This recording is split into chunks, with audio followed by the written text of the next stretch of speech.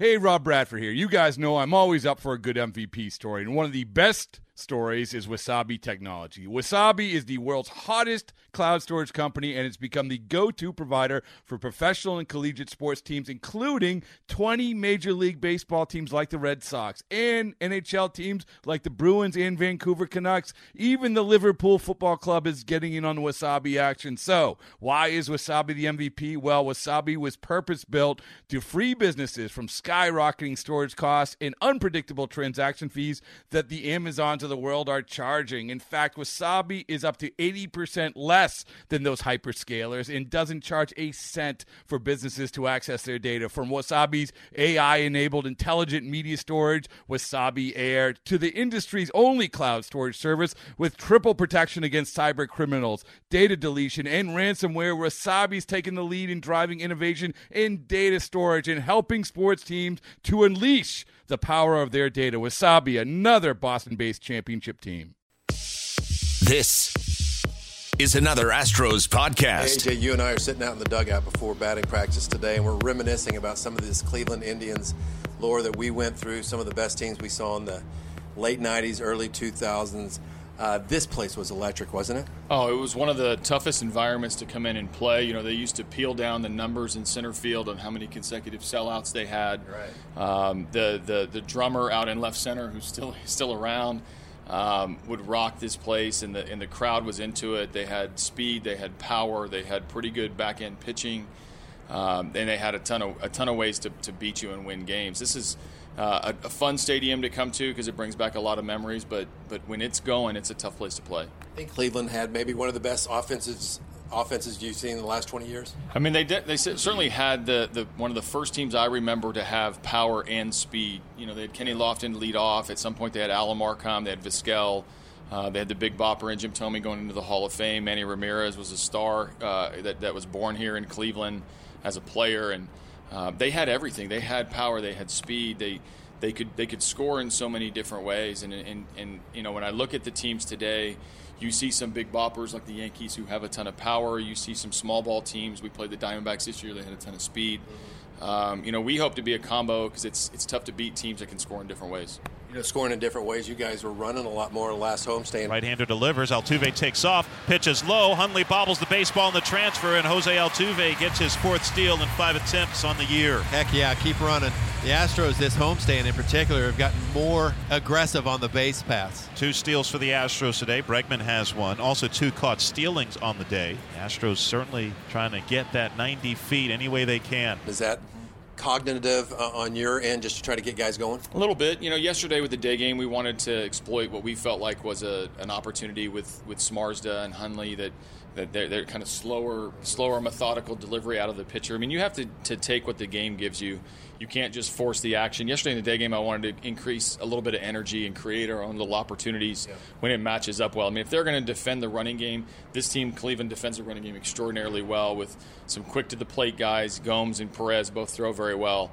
You can't force it, but you have to try to take advantage of the one opportunity that you might have. And that was something that you guys were working on a lot in spring training, AJ, and right now, where it stands, you guys have thrown out 5 of the last 6 base runners. Long set by Cole. Crawford is going. The payoff pitch. Strike 3 call. Throw on the second base, and that is in time. It's a strike him out, throw him out, double play as Cole points at Stassi as the inning comes to an end. It comes from the catchers and the pitchers, but you guys are doing a great job. Yeah, it's good. And those 90 feet, you know, different increments matter. I mean, it's, you know, yesterday was a good example where we have a lead.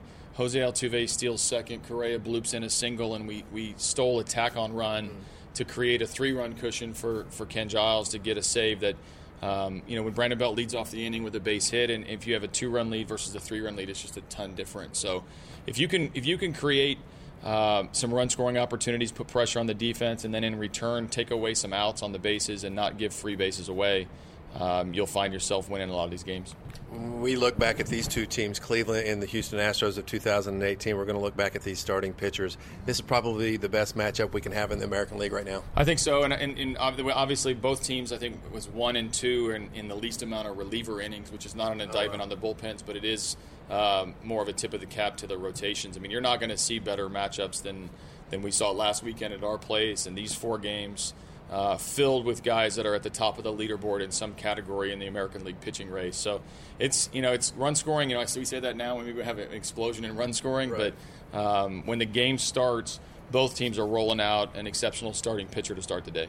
Last thing, AJ, we were talking last year about how are we going to keep Charlie Morton healthy because he was pitching so well and he hadn't pitched a whole lot of innings the year before that. How are you going to keep Charlie Morton healthy this year? Well, I think the schedule is helping all of our guys. A couple off days here and there. The increase in the off days with the new collective bargaining agreement has created some. This is 7 days rest for a lot of these guys with the 2 off days that we had. The last week. So that will help. I'm keeping his pitch count down. I think he's averaging the least amount of pitches per appearance. Okay. He's in the low to mid 90s.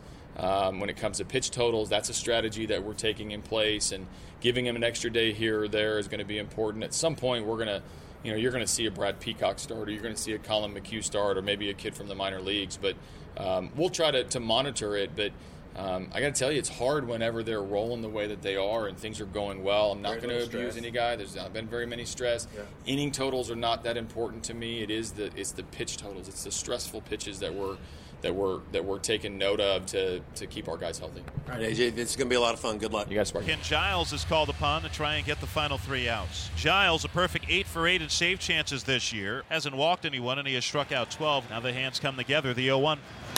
And Sandoval lifts this out in the center field. Tony Kemp going back and to his left. Makes the catch, and that is the ball game. Welcome back, Robert Ford, joined by Astros reliever Ken Giles. Done an excellent job in that closing role for the Astros this year. And, you look at the way this season has progressed from you. The first couple of years you were with the Astros, it seemed like your velocity took a little while. You were in the mid-90s, and then it just got gradually harder and harder. But it seems like from the gate you were throwing 97, 98. Was there anything different that you did this offseason? Not really, just mechanical flaws here and there. I just get away from myself earlier in the season, trying to do too much. Now it's just staying within myself and giving my arm a chance to be able to unleash the velocity I'm able to do early on.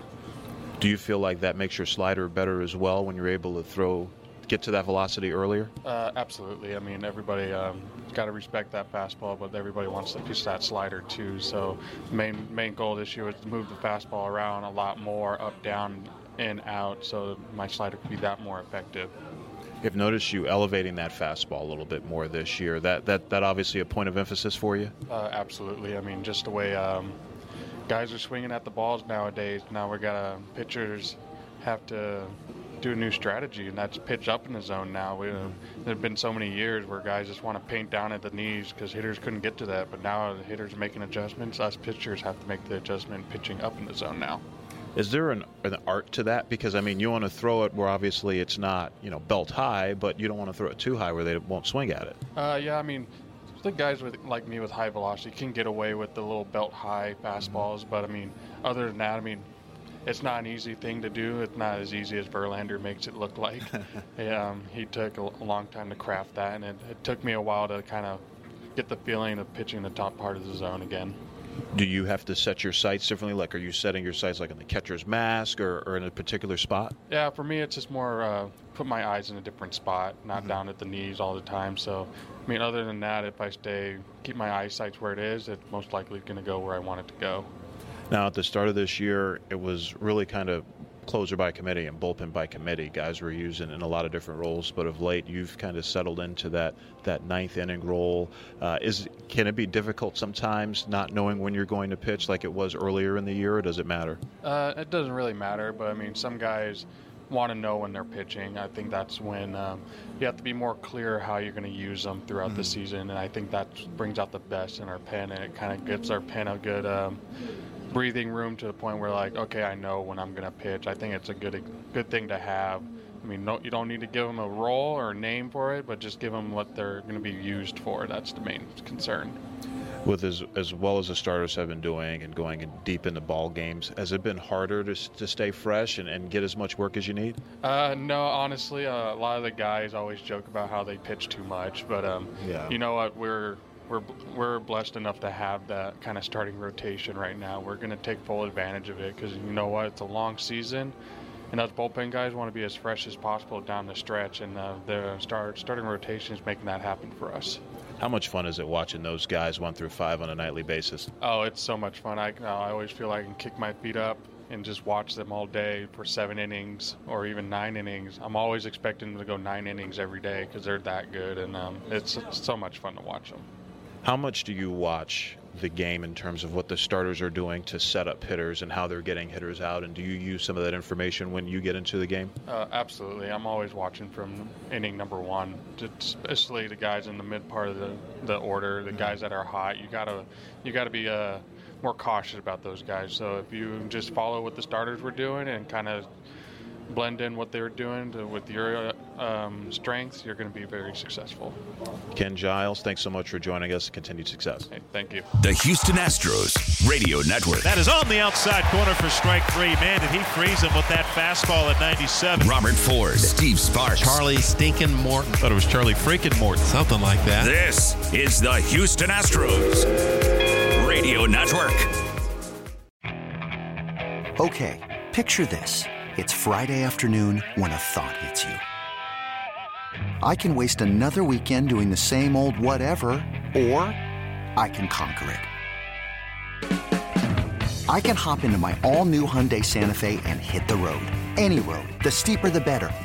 Because my all-new Santa Fe is available with H-Track all-wheel drive, so I can hit the trail without a worry in the world. Heck, with 3 rows and best-in-class rear cargo space, I can pack the whole family in with all our gear. We've got available dual wireless charging for our phones, so we'll never lose touch with civilization, and we won't lose touch with the primordial power of Mother Earth. So which is it? Waste the weekend or do something a little more epic? And conquer it in the all-new Hyundai Santa Fe. Visit HyundaiUSA.com or call 562-314-4603 for more details. Hyundai, there's joy in every journey.